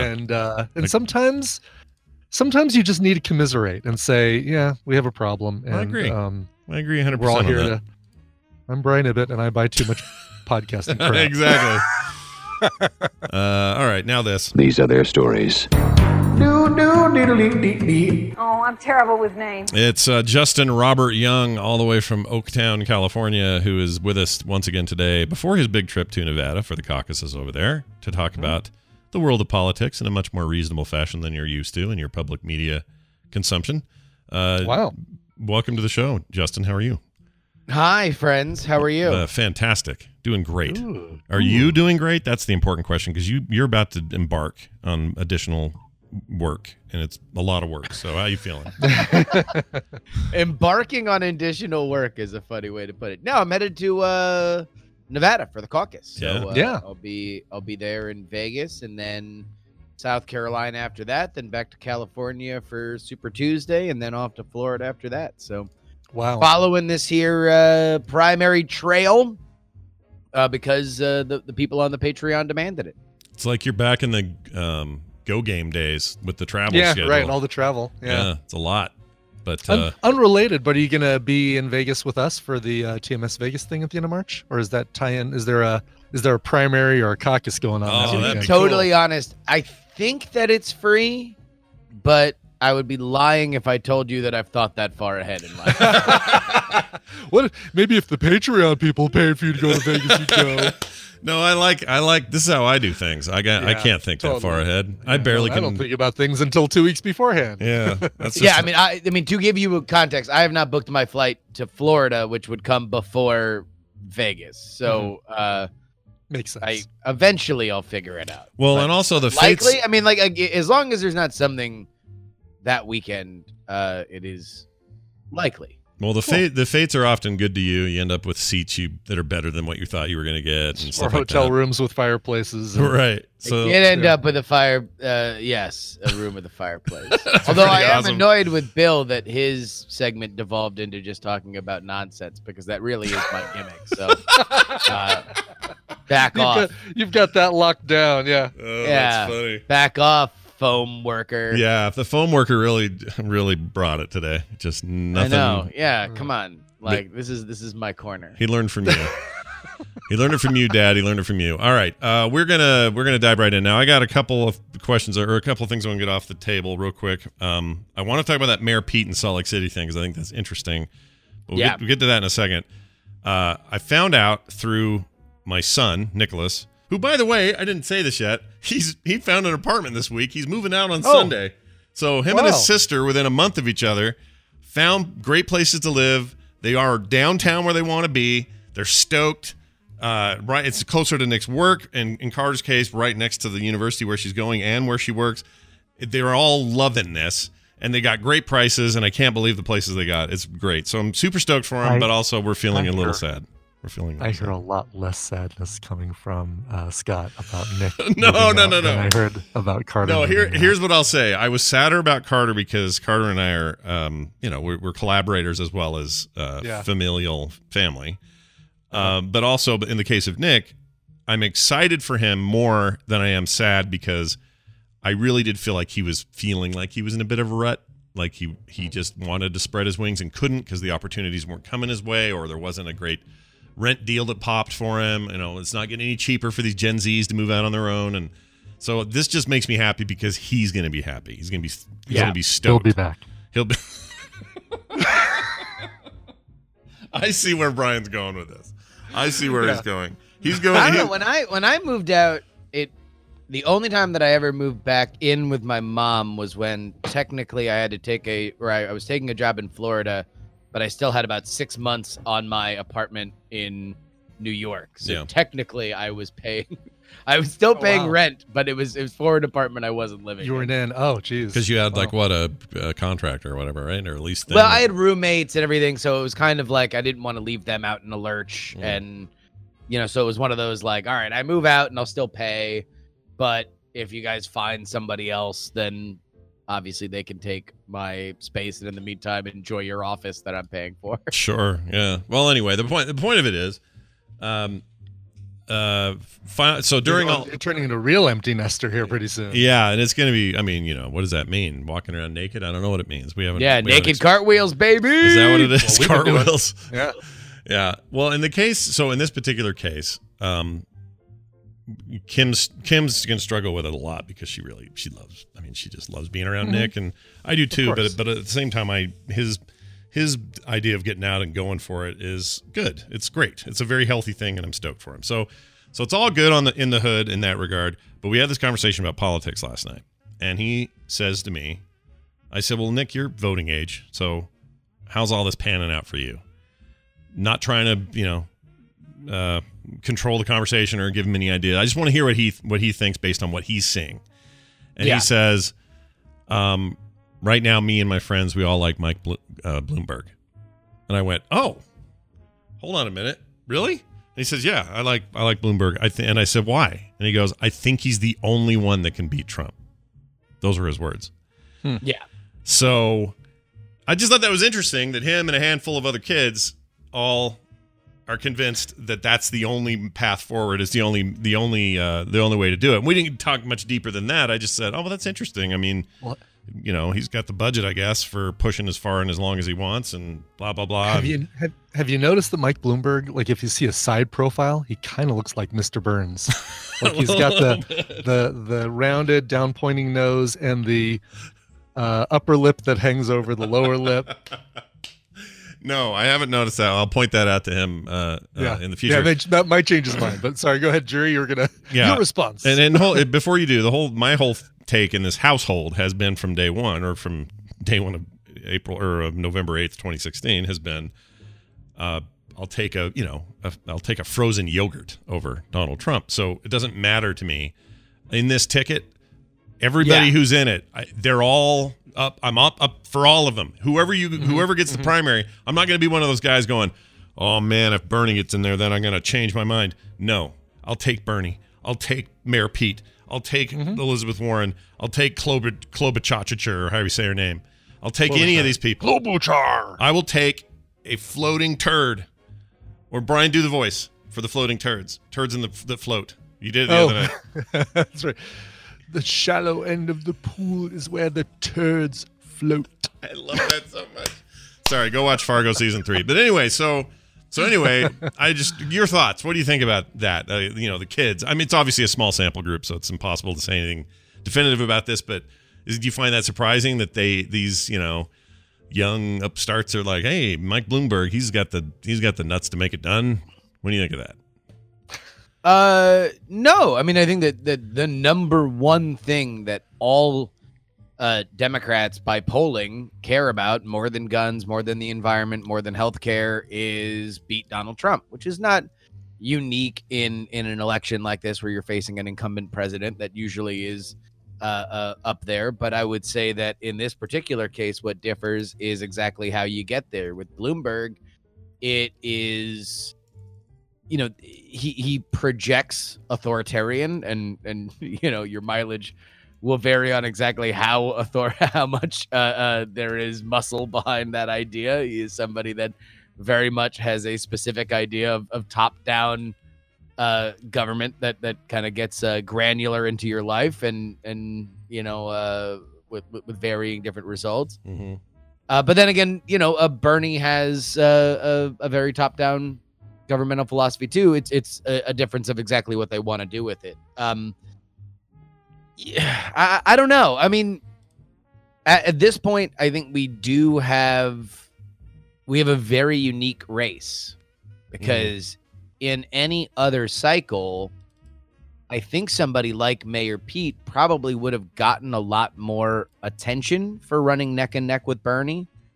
I think that this would be looked at more as a 2-horse race, but nationally, Pete has not polled as well, and you still have candidates like Warren and Biden that have really eaten a bag of poop in the first 2 contests that are still polling fairly well nationally and into double digits ahead of somebody like Mayor Pete. So, and Bloomberg has done very well, which is odd considering the fact that he has not that he's playing a Trump gif over my entire face.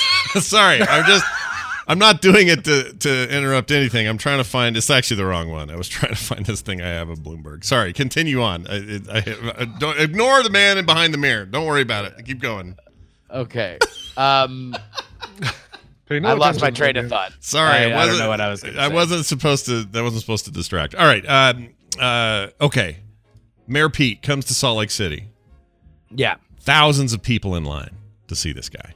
I believe it was 4,000 was the count, if I remember offhand. Now, I have a feeling, this is based on nothing but a feeling, okay?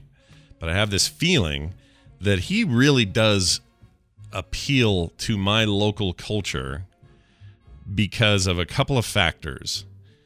Even though you might say, and this is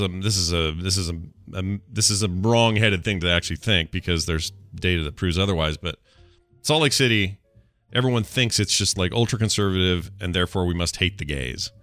But as it turns out, it's always ranked every year as one of the most gay-friendly cities in the country. I can't speak for Utah County or go down to Provo or any of that, but the city itself and its surrounding burbs, we have this reputation for being very welcoming in that regard. And so a lot of people, are not surprised when you go downtown and you see lots and lots of gay couples. They're just everywhere. I went to breakfast the other day and I sat next to 2 gay couples having breakfast together, talking about their lives, and it was great. Gay things, right, Brian? Gay things. Talking about gay things. Gay things. Anyway. So that doesn't surprise me. Were they wearing like a jacket, or when quarterbacks have to wear like a red jersey during practice, or no, hunters have to wear an orange jacket? Definitely how not did you identify them as gay? Well, part of what they were saying was definitely things like stuff a gay couple would talk about. You want to know what I immediately regret? I'm not gonna tell you what, because I don't want to get into it. But let's just move along. But they were also very. They were just clean and dressed well, and all the things stereotypes are true. Okay, it's all true. Anyway, that doesn't matter. Did you watch the last episode of The Masked Singer? Oh, it must be gay. Yeah, it must be gay. So but forget about that for a minute. They were. Oh, also one of them kissed the guy next to him and said, "Hang on, I'll be right back." And one of them called him no worries babe or something, and he went the other way. I'm confident they were gay, but that's not important about the story. The story is this. We're a gay-friendly city. There's only one way to be sure, and it's up to you. So here's the thing, though. All right. So there's that factor. Then there's this other factor that leads me to think that Pete would poll really well here, and that is people respect a bunch of things in my local culture. One of them is military service. He has that. Yeah. They respect fidelity, and yes, in some ways it seems like it goes against fidelity. Yeah. Oh, that he's married. That he's married and that he doesn't cheat on his husband. That he seems to be a devoted husband, right? And doesn't sleep around. Gotcha. So that's a big deal. And also he's just kind of looks like some nerd who's a little more conservative than everybody else. He's not walking around like Sanders going, all the time. And he's not like, you know what I mean? Like he's just sort of in his tie and his suit, and he's sort of up there going, well, he's definitely, centrist-y for a guy who happens to be gay, but for whatever reason, he's the most centrist. He's the most centrist of the group. Friends and enemies would call him a centrist. Right. And so there's something about all of that I think it makes him appealing here. And so I was not surprised to hear that there were I guess I may be a little surprised at the volume, but 4,000 people waiting in line to see Mayor Pete was was not too big of a shock. I actually think he would do really well. So Utah is a Super Tuesday state. It also votes on March 3rd. Yeah. In a few weeks, and that's really going to tell the tale. I mean, traditionally, where we're at right now is when campaigns' backs start to get broken. You start to see the money run out and the enthusiasm run out. We haven't really seen that, and that's partly why I think Bernie Sanders is going to win in Nevada. Not only the fact that he has built a very good campaign and he knows exactly who he is speaking to, but there's really no galvanizing candidate that channels the people that don't like him. Right now you have effectively 4 people, especially in Nevada, running for that centrist lane in Buttigieg, Steyer, Klobuchar, and Biden. Each of them are probably pointing at each other saying, man, this sure would be a lot easier if you would drop out. And then it goes on down the line. But, Pete's in a very interesting position because I do think that the Bloomberg hype has totally wiped out a usually fairly reliable element of this process. And that is, if you win Iowa, which, although disputed, Pete did by the standard definition that we normally judge it by, at least for now. And he came very close in New Hampshire. That usually comes with a lot of buzz. That usually comes with a lot of attention. And we have not seen that when you have somebody that is peeling off $200 million worth of their own money to buy television and radio ads that, you can say realistically that it's obviously something that's novel and therefore it is a news story. Or maybe one could say cynically that if the perilous world of cable television and broadcast television advertising is now all of a sudden buoyed by tens of millions of dollars in ad spend, maybe you would like for that to keep going. I think that's a pretty good point. All right.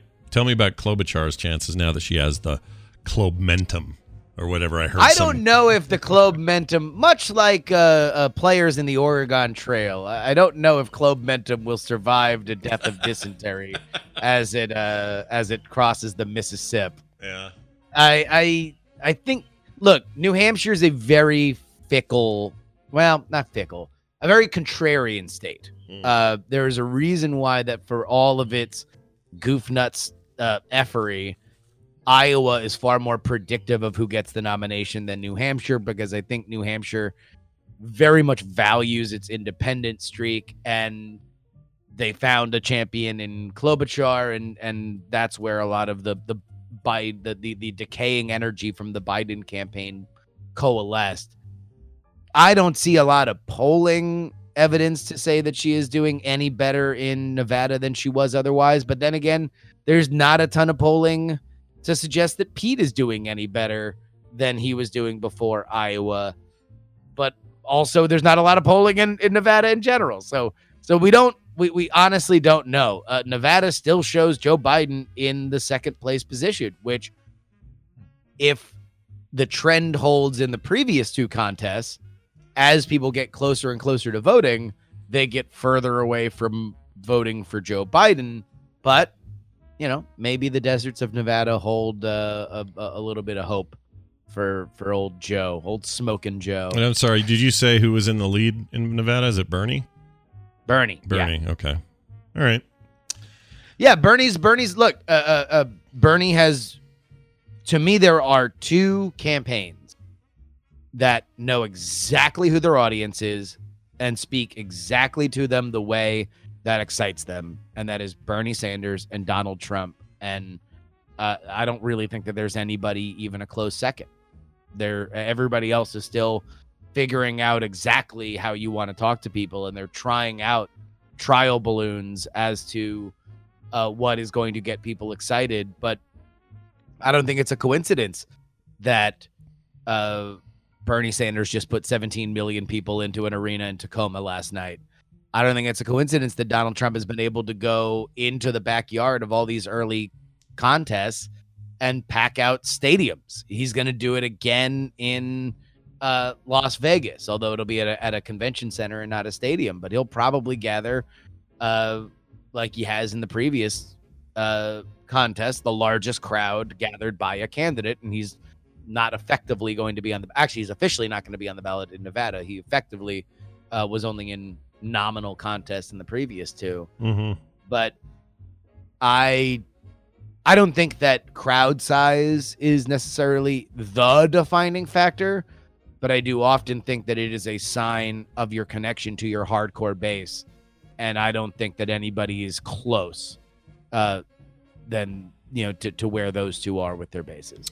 So you continue down the road of jury picked Bernie to begin with, and now it's going to... I'm with you. I actually think you're right about all this, but your prediction is going to happen. Do you have any money on this? You got anything riding on whether Bernie gets the nomination? Twitter clout, baby. Twitter clout. Yep. Yeah, that's pretty much it. Okay. No, I didn't bet on it, but yeah, from a year out, I said it was going to be Bernie, largely because not because I'm brilliant. It's because I might be dumb, but I'm not an effing idiot, and I didn't want to be wrong on a nomination the same way twice with Trump. I mean, all anybody said about Trump was that he had a high ceiling and a low floor, and he was too extreme, and he would never be embraced by the rest of the party, and the party would fight against him, and lo, they did.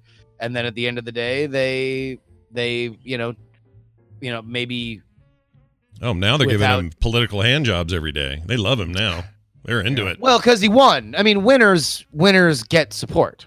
Yeah. If you win, then people will flock to you. And Trump is very popular within his party. I think that you're going to see a lot of pushback against Bernie. I think depending on what happens in Nevada, you're going to see...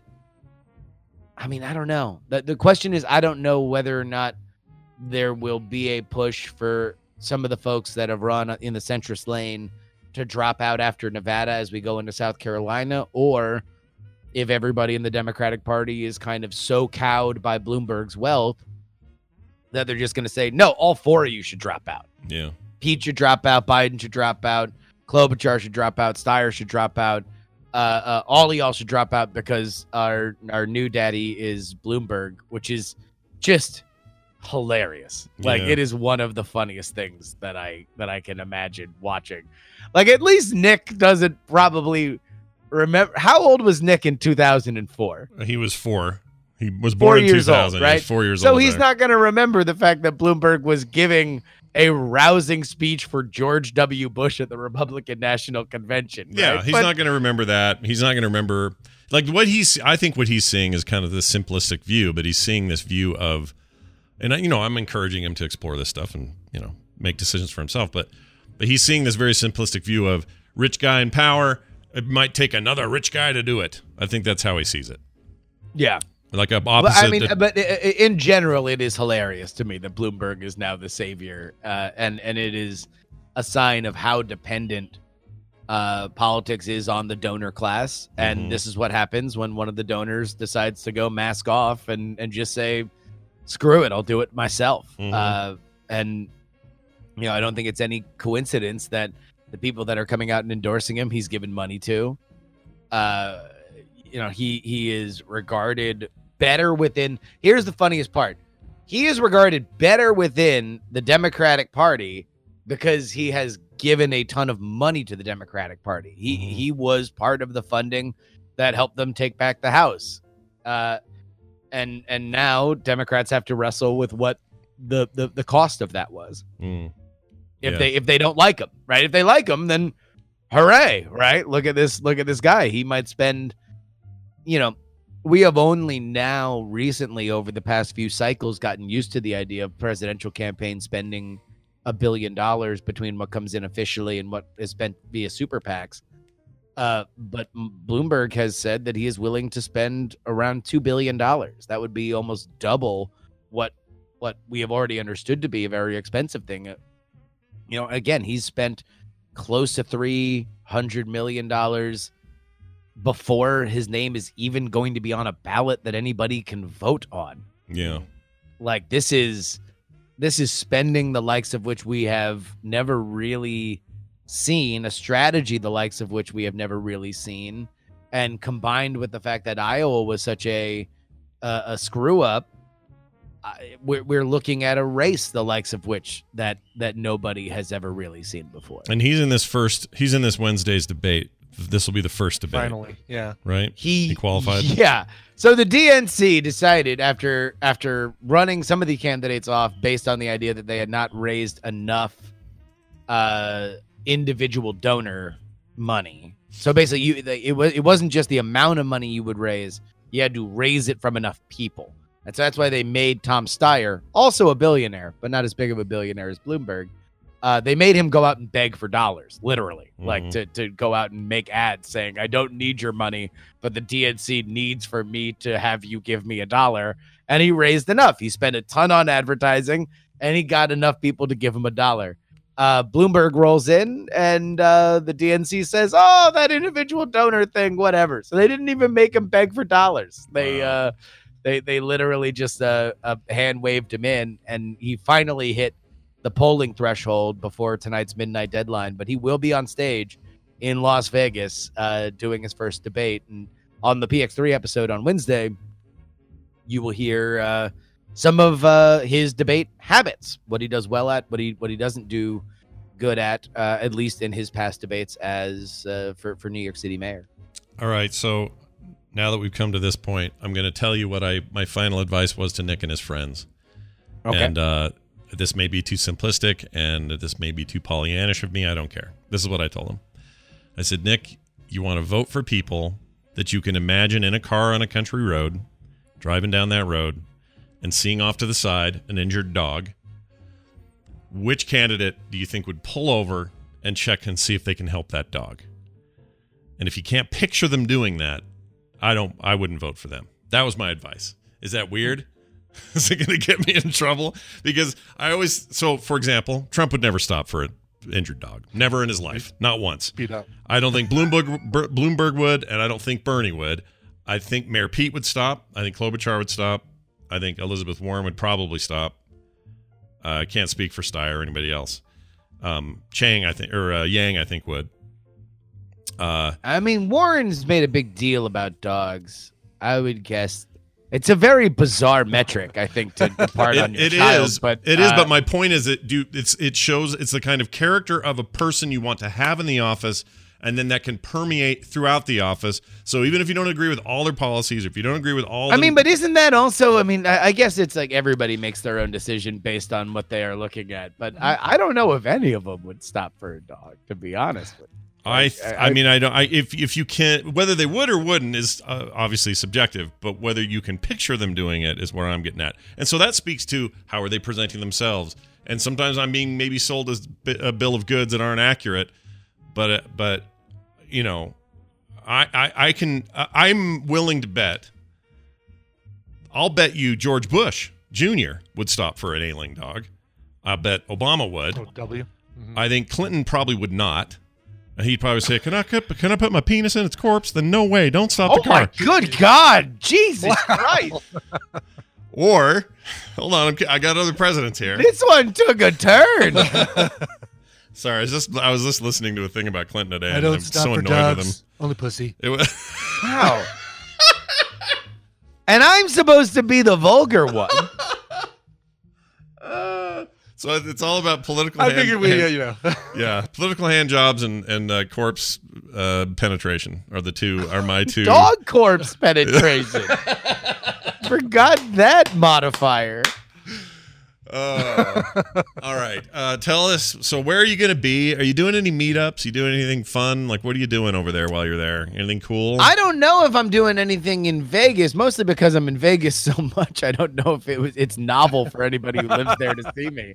But I will likely do something in South Carolina, and I'll announce that as we get closer. But otherwise, look, I don't know if there is literally anybody else that is currently on the campaign trail solely via Patreon. I know there's a lot of political podcasts that are making a lot of money on Patreon. I don't know if any of them are dumb enough to immediately spend it on self-financing travel throughout this great country of ours. Yeah. If you think that is worthwhile, if you think that having a direct access to the person who's literally on the ground amongst these crowds and seeing how things are going. If you think that is valuable to you, then I would encourage you to head on over to takepoliticsseriously.com and chip in on the Patreon, because I just paid the credit card bill for the first 2 trips. Woo! Yeah. Woo! Yeah. Don't know how much I'm taking in, but yep. I love doing it. I think that it is valuable, and if I am the only one that's doing it, then I'm glad that people have the option. If you think that that's interesting, and also all patrons, no matter what, at $3 you get the bonus episodes, but all patrons, no matter at what level, I'm doing these road diaries. So I put up my road diaries for Iowa and New Hampshire last night. I'm happy with them. They're written in a style that is evocative of the books The Making of the President by Theodore White, which I researched for the 1960 podcast Raise the Dead. It's much more of like an epic war poem than it is a tell-all. I think it's kind of written so it can be understood and parsed in like 50 years, which I really, really enjoyed about Making of the President. But if you like that style, then I think you're really going to like these road diaries, and they're going to come out as I hit each of these towns. Well, here's audio proof that you are truly the last one willing to spend all of your earnings on doing it for the people. Is a line that proves it. I am the last one. All right, well done. Keep that up. It's Justin R. Young on Twitter, everybody, and make sure check out all his stuff. It's great. Justin, have a fantastic day. We'll see you later. See ya. Bye now. See ya. All right.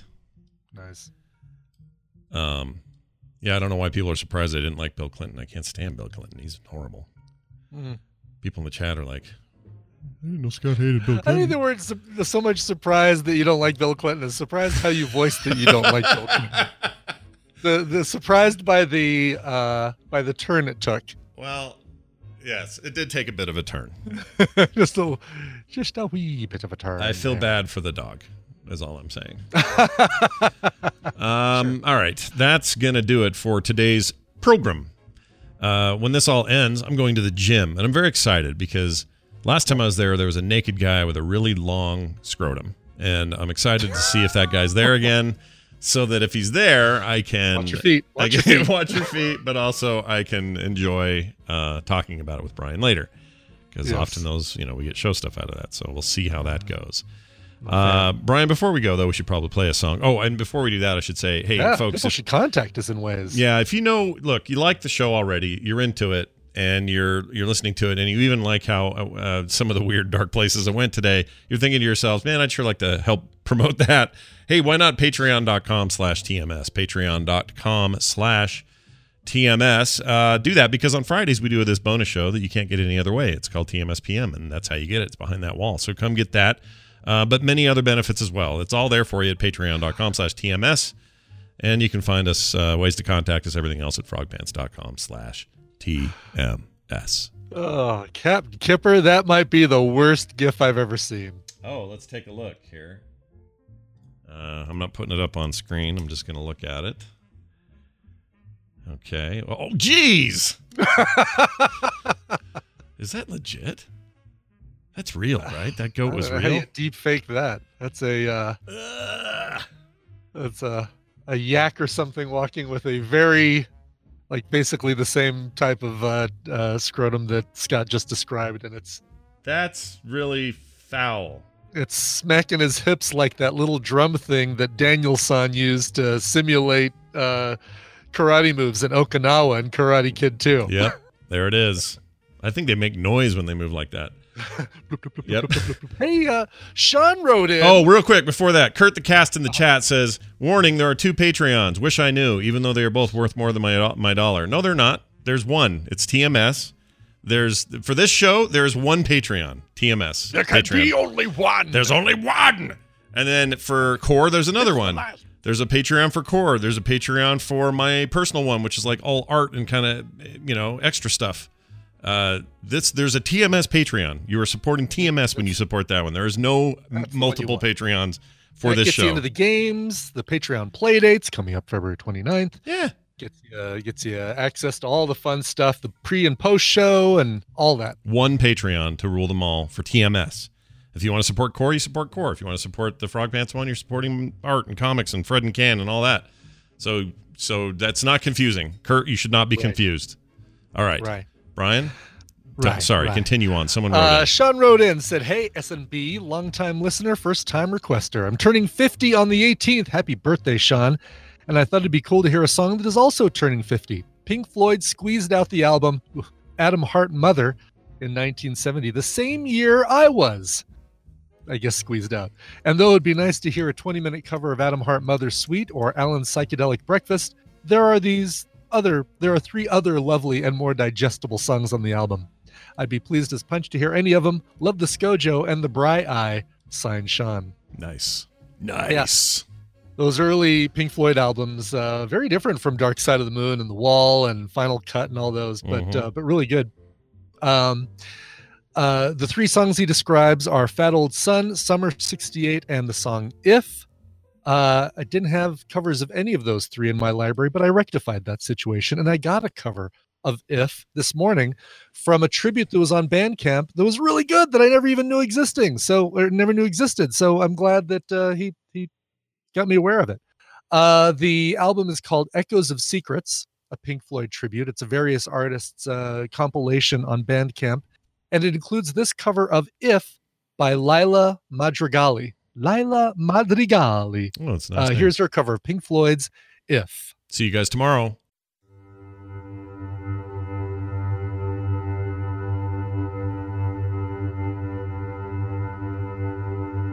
If I were a swan, I'd be gone. If I were a train, I'd be late. If I were a good man, I'd talk with you more often than I do.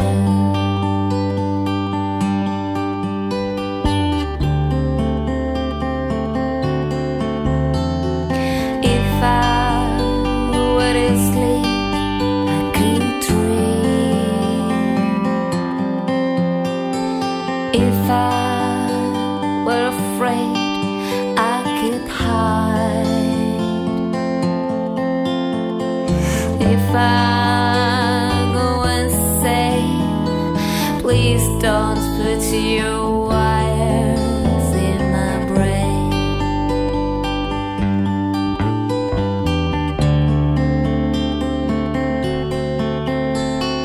If I were the moon, I'd be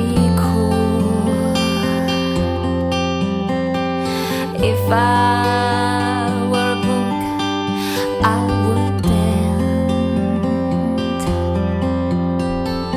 If I were a good man, I'd understand the spaces between friends.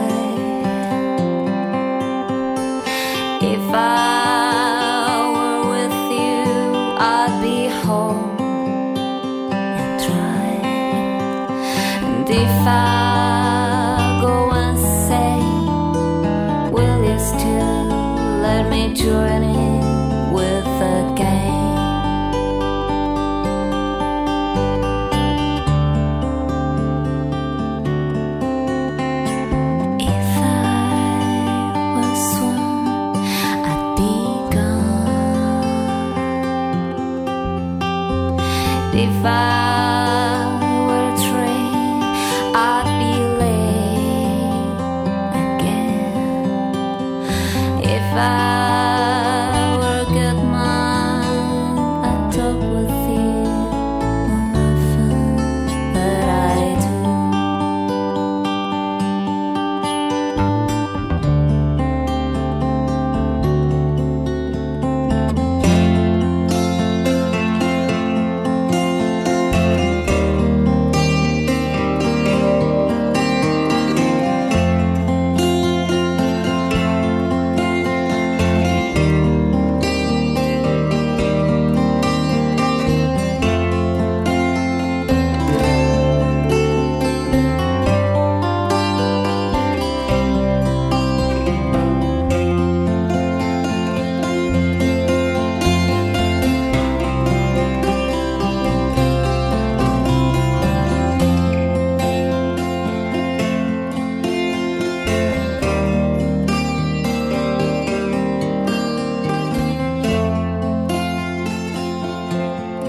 If I were the moon, I'd be cool. If I were a book, I would bend. And if I go insane, please don't put your wires in my brain. If I were a good man, I'd understand the spaces between friends. And if I go insane, will you still let me join in with the game? If I were a good man, I'd talk with you more often than I do. This show is part of the Frog Pants Network. Frog Pants Network. Get more shows like this at frogpants.com. I only call it that after I've had a whole handful of Cheetos.